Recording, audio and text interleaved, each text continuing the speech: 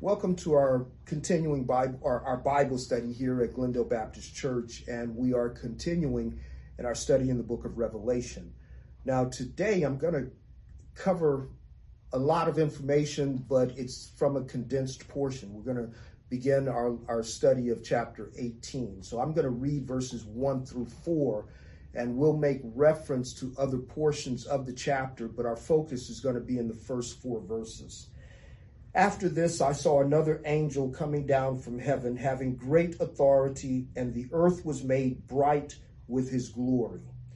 And he called out with a mighty voice, "Fallen, fallen is Babylon the Great. She has become a dwelling place for demons, a haunt for every unclean spirit, a haunt for every unclean bird, a haunt for every unclean and detestable beast.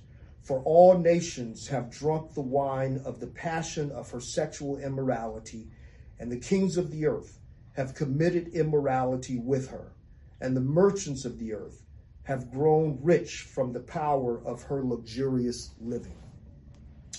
And then I heard another voice from heaven saying, "Come out of her, my people, lest you take part in her sins, lest you share in her plagues." Now, the content of chapter 18 of Revelation enlarges on 3 things that are touched on in other portions of the vision, but especially in chapter 17. And the 3 things that are touched on in chapter 17, but are somewhat enlarged upon in chapter 18, is 1, the true character of the great prostitute. We saw a little bit of that where she's described in one way, but then we see her true character in chapter 17. Well, that's going to be enlarged upon in chapter 18. Secondly, the extent and the depths of her influence among men. And when I say among men, among the nations at all different levels. We've already seen the influence primarily among those who rule and even those who are the perpetrators of false religion. We've seen her influence in the actions, the actions of people within the earth, but it's going to be teased out in a little bit greater detail in chapter 18.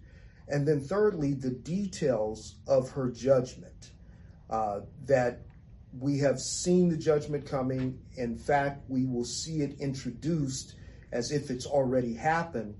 But the details of the judgment of the prostitute is going to be fleshed out a little bit more, preparing us for what follows in the next couple of chapters. And to that end, I want to also emphasize that the content in chapter 18 does not follow a particular chronology. So it's not a particular sequence, and for that reason, we'll kind of dip and cut, especially after next week. We'll kind of pull from different sections because it's not given in sequential order. In fact, you'll notice that the chapter opens with John seeing an angel coming down from heaven with great authority, whose glory brightens the whole world, and then he makes this great announcement, and the great announcement is that Babylon the Great is fallen.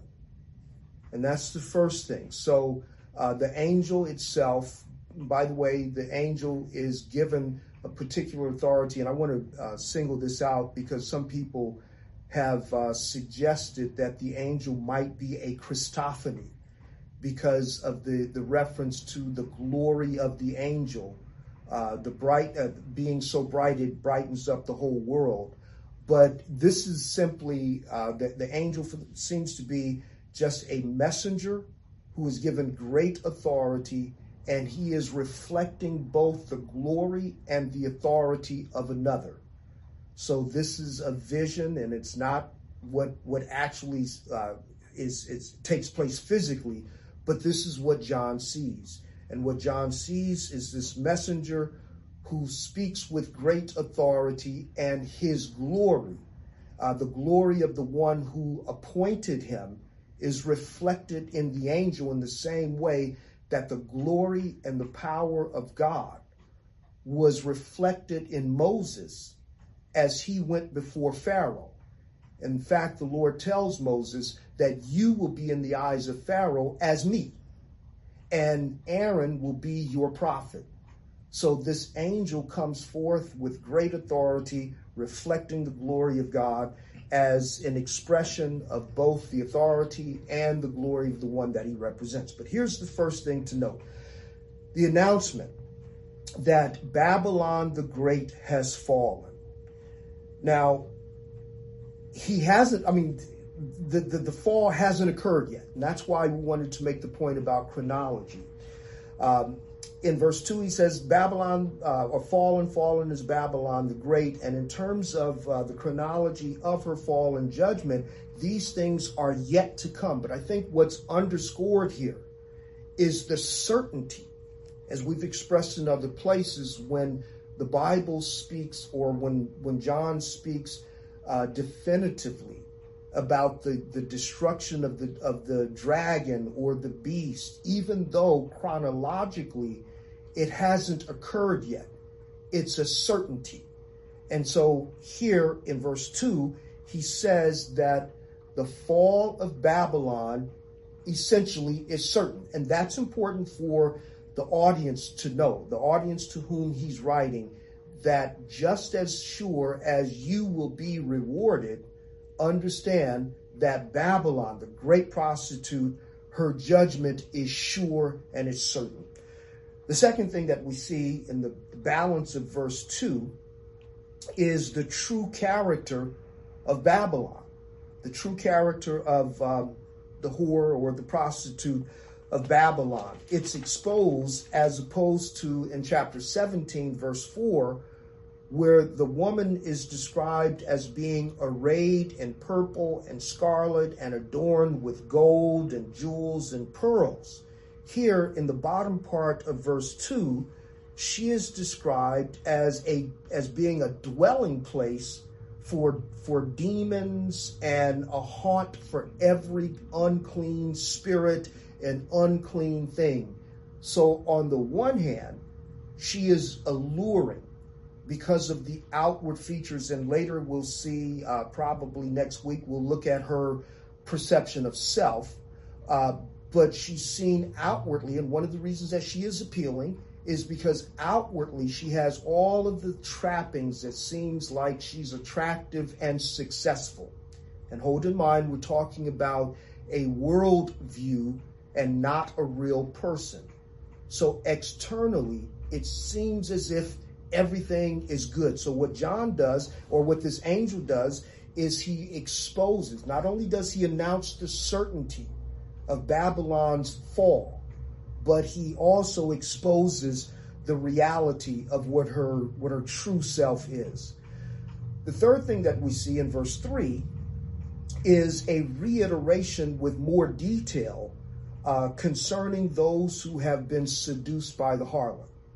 And it falls out in three basic categories. First, it says in verse 3, for all the nations have drunk from her, and that indicates that the influence of the harlot is universal. Now remember what we've said about the harlot, or the world, because that's really what it is. The world is the collective expression of fallen humanity. So it is the worldview, it is the spiritual platform, it is the definition of self and human purpose according to our fallen nature collectively. It is, so it's not just an individual's corrupt and flawed thinking, but it is the collective expression of fallen humanity that's captured in institutions and other things. This is universal. So from every tribe, tongue, and nation, which, by the way, parallels the place from which the church is gathered, that God calls us from every tribe, nation, and tongue, and language. And so it is with the beast, that, or this harlot, that she had seduced. She has caused people from every place, all nations, They have been made intoxicated by drinking of, or really by viewing themselves and the world and God through the lens of the world and not through the lens of God's word. So it is the collective expression of the corruption and immorality of fallen humanity, which has now been justified by institutions and ideas in a collective community sense. The second thing he says is that all the nations of the earth, or excuse me, all the kings of the earth have committed immorality with her. So the kings of the earth, and it's interesting when we look at the concept of the sovereignty of God. We know that from Romans 13, that those who govern because God has sovereignly allowed them to govern. That does not mean that every governor or ruler or king or president is godly. And he accomplishes his purpose through their deeds, whether they are good or bad. But there is a view of worldly and political and military power where individuals see themselves as being the consummation or the epitome of power. They think they are an end in and of themselves. Alexander the Great, who had the desire to conquer the whole world. Hitler, who thought he could conquer the whole world. So they are seeking and using political power and military power to enhance and undergird their own purposes. That's what's indicated here. But then thirdly, not only the kings of the earth, but then he also says the merchants of the earth. And I'm going to get into this one in a little more detail later, but the merchants of the earth. But here's what I'll say right now. John is not saying that the merchants and their trade or their commerce is in and of itself wicked. But I think what he is identifying is the idea that commerce or commercial success, financial success, defining it apart from the word of God, again, as an end in itself. And we're going to see that in a moment here. So those are the three. He enlarges the image of those who have been seduced and influenced by the beast. So the first thing we see is that the beast is declared to be fallen, or not the beast, I'm sorry, the harlot or the prostitute of Babylon. Great Babylon has fallen. It hasn't occurred yet, but it is going to occur. It is certain. So it's almost like walking backward. We're going to say, here's the end, but now here's why. The reason Babylon is going to be overthrown is because in spite of her outward appearance, this is what she really is. She is the haunt of demons and unclean spirits. And the reason we say, and the influence of those demons is seen in terms of the general populace, humans that define themselves and truth apart from God's word. So it reinforces the individual rebellion that is native to our fallen, corrupt state. But she is also going to be overthrown because she has influenced the kings of the earth.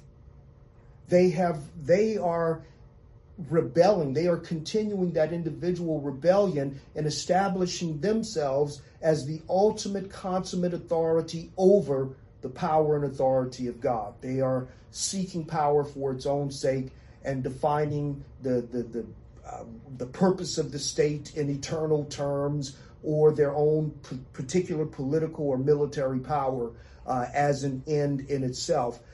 And then thirdly, she's had a corrupting influence even in commercialism or in economic terms. Now that brings us to the fourth thing that we'll spend a little more time on, and that's in verse 4.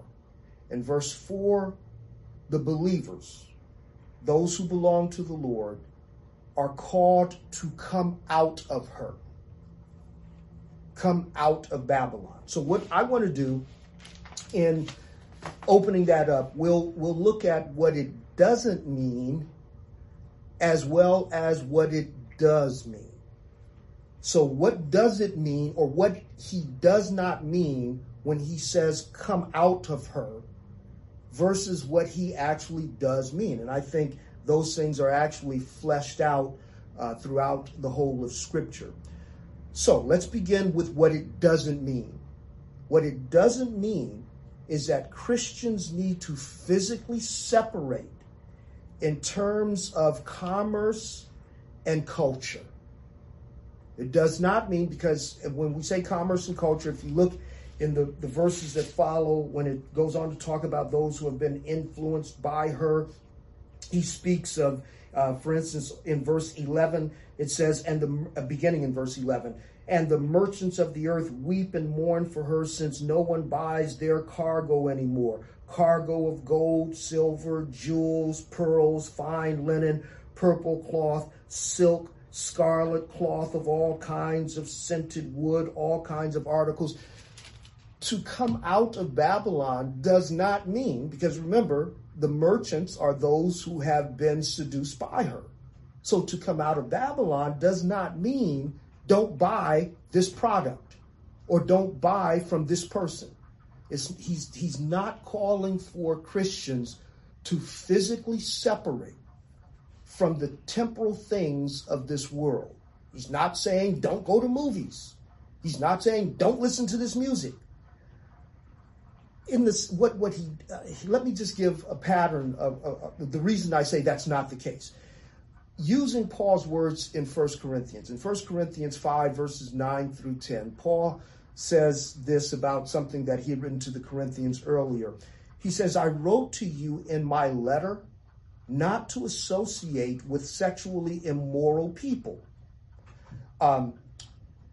Not at all meaning the sexually immoral of this world, or the greedy, or the swindlers, or idolaters, since then you would have to leave the world. So Paul is not, when he says stay away from sexually immoral people, he's not saying don't, shun your neighbor because they're living in sin.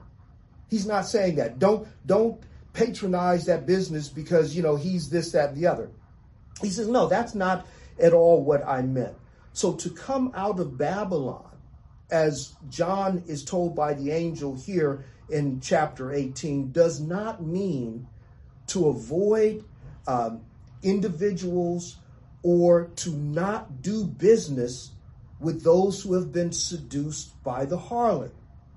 But rather what it is saying, this is a call for the people of God to view and to value politics, commerce, and culture with the mindset of being in Christ and not the mindset of the world. Now, I'm going to flesh that out with some scriptures. So in other words, when he says come out of Babylon, he's not saying don't participate in the political process, but instead start your own political thing. He's not saying don't do business with the people who are atheists or the people who are Mormons, but start your own thing. No, that's not what he's saying. What he is saying is to use these things not with the mindset and put a valuation on them, not with the mindset of your fallen nature where you see ultimacy in these things, but rather view these things in light of your union with Christ and your being a part of the kingdom of God. Now, let's look at a number of passages here because I think this is the continual message. And I'm only going to look at a couple generally and then show how this has been the thinking of John in the writing of the letters, especially in the individual letters to the individual churches. This is what he means by come out of her. Get this, let your mind be governed and trained and oriented towards the things that are towards in light of your position in Christ rather than your fallen nature. So 2 places. One, Psalms 20, verse 7, very familiar passage of scripture, Psalm of David. And he says this, some trust in chariots and some in horses, but we trust in the name of the Lord our God. Now, this is David. And when he says some trust in chariots and horses, he's not saying that individuals are actually believing that their horses are divine or that their chariots are divine. When he says, what he's alluding to is some nations trust in their military power, and they define themselves by their military power. And so David, who has chariots and who has horses, is understanding that he as a king, when he engages in battle, that his strength is not his armor, and his strength is not his armed troops, but his strength is in the name of the God that he represents. So he's not saying, oh, we don't trust in chariots and we don't trust in horses, so they don't just walk into battle. No, David is saying this as he is about to gear up his horses and put on and get in his chariot and go to war. But he's basically saying that our confidence is not in these external things. Our confidence, we're going to use these external things because you're engaged in temporal warfare. But we know that ultimately our strength is in God. Now, in the New Testament, Jesus says this in Matthew 6, verse 24. No one can serve two masters, for one will he will either hate the one and love the other, or he will be devoted to the one and despise the other. You cannot serve God and money. So let's begin with what Jesus doesn't mean. Jesus doesn't mean that those who believe in God have no use for money. That's not the point that he's making here, and that's not the point that Paul makes when he warns the rich Christians to not trust in their money. He's not saying that money is evil. He says it's the love of money. And one, you could sort of put a little twist on this, why you can't serve God and money. It's not that if you have God, you can't have money. And if you have money, you can't have God. But here's basically what Jesus is saying, is that if one is to be served and the other one is to be used. So we make the choice. And in our fallen state, we have a tendency, even if we don't say it, to use God and serve money.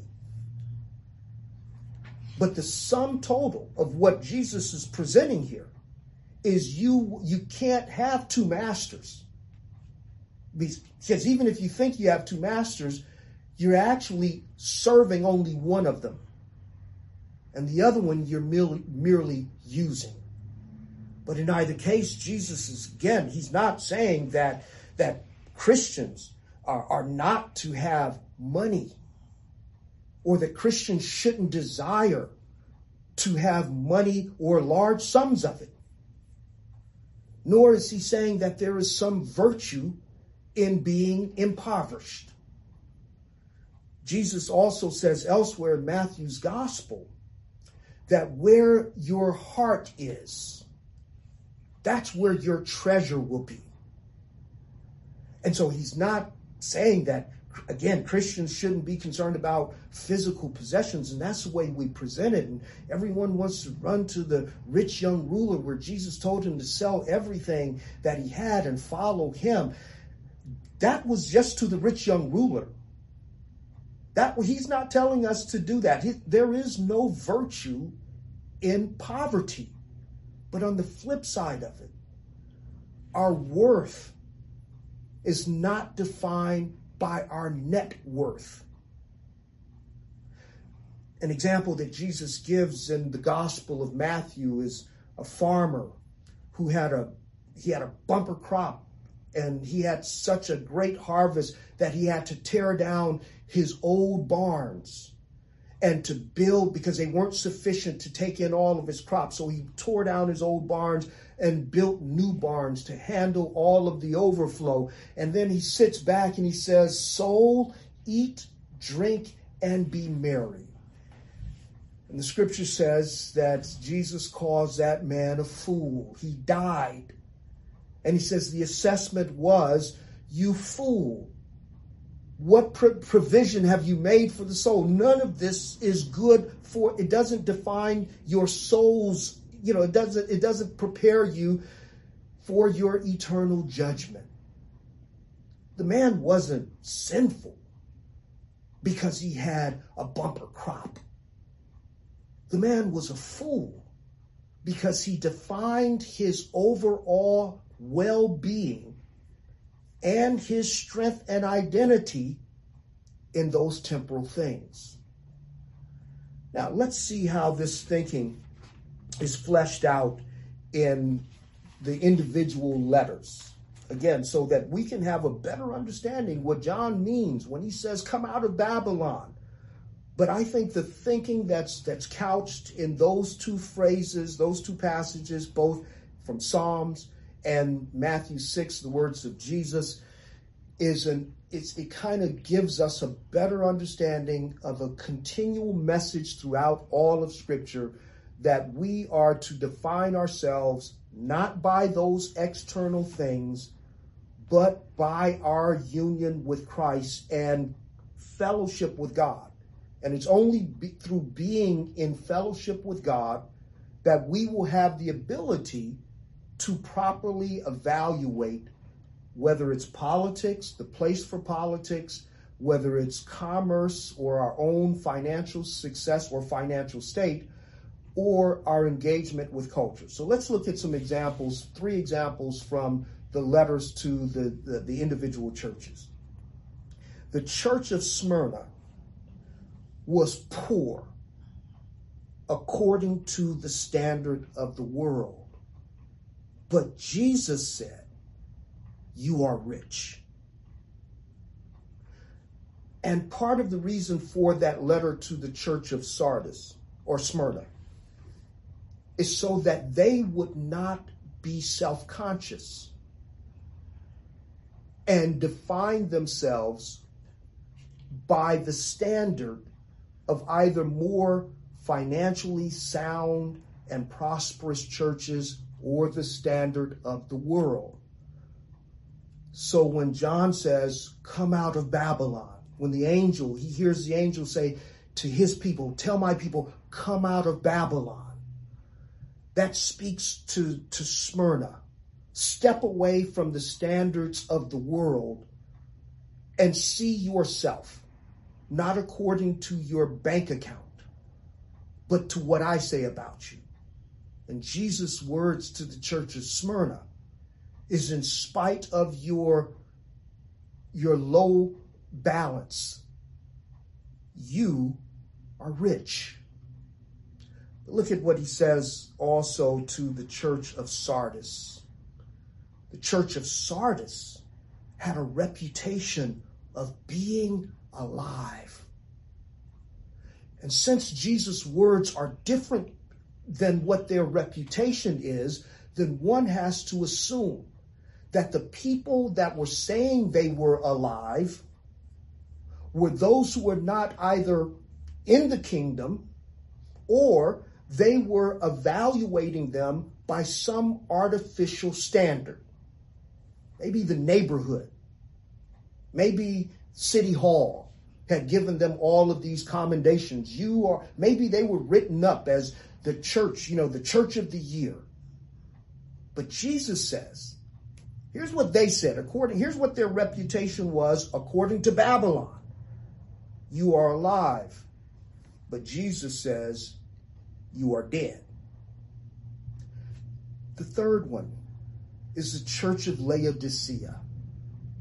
The church of Laodicea saw themselves as rich and prosperous. That's the way they saw themselves. They saw themselves as rich and prosperous and boastful to the point that they have no need of anything. And what Jesus says about this church is you are neither hot nor cold, and I just want to spit you out. Because actually, you are wretched, you're pitiable, you're poor, you're blind, and you're naked.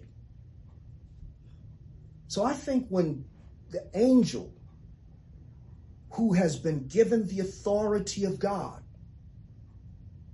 and who reflects the effulgence of divine glory speaks in the first person when he says, he doesn't say, tell God's people. He says, tell my people to come out of Babylon. In other words, you need to see this world for what it is. And don't measure yourself. And don't measure others according to the standard of the world. Because they are motivated, whether they know it or not, by demons. This is a haunt for demons and every detestable beast. And what he is saying in verse 4 is the same thing that he's saying to the churches that we listed: Smyrna, Sardis, Laodicea. Come out of her. Because if you think that you are something because of size and money, come out of her. Or if you think that you need to go back to the drawing board because your budget is not as big as the church across the street, if you think that you are something because the people in the community love the little programs that you do, come out of her and see yourself not through the lens of the harlot, but see yourself through the lens of the Lamb. Because your reality is greater than your situation and your circumstance. He's not saying don't buy in the market. But he is saying don't define yourself by the stores that you can afford to go to. He's not saying, now, by the way, he does, and we'll look at that in greater detail later, but he does talk about even the slave trade. Don't think that this is okay. He says, come away, see the souls of humans in a way that's different from a world that sees them as commodity that can be sold or bought. The challenge that Jesus is giving to the church through this angel is that we don't define ourselves or others by the things that give substance to the world, because you can't serve two masters. So don't serve the world and then try to use God to justify your serving of the world. Come out of her and see her for what she is, and see yourself through the lens of the Lamb. Let's close and ask God's blessings. Father, we do thank you for your word and the reminder that you are our God, and you are the sovereign Lord over all of human history. And there is no moment that you have unfurled in which you are not in control. So we pray that as we consider the things that are going on around us, that your people would not fret and we would not lose a sense of who we are or whose we are. We pray, Father, that you would steady our minds and our thoughts, that even when religious validity is given to those things that are corrupt, those things that are temporal, We pray that you would grant us such a knowledge of your grace and an understanding of your will that we would not be persuaded, that we would know truth for truth, and we would be able to discern error. We pray that we would not evaluate ourselves or anything that we possess by the collective fallenness and corruption of humanity. Let us see your world, and let us see us as your image bearers through the lens of our position in Christ. We thank you for your word, and we thank you for the reminder that you have given us the ability to coexist in a world that is always rebelling against you. But you feed us and nurture us so that we could be faithful witnesses even in times such as these. Clear our thoughts and our focus so that we could serve you without compromise, and we can serve you without corruption. Thank you again for your grace in Christ, and it's in his name that we pray. Amen.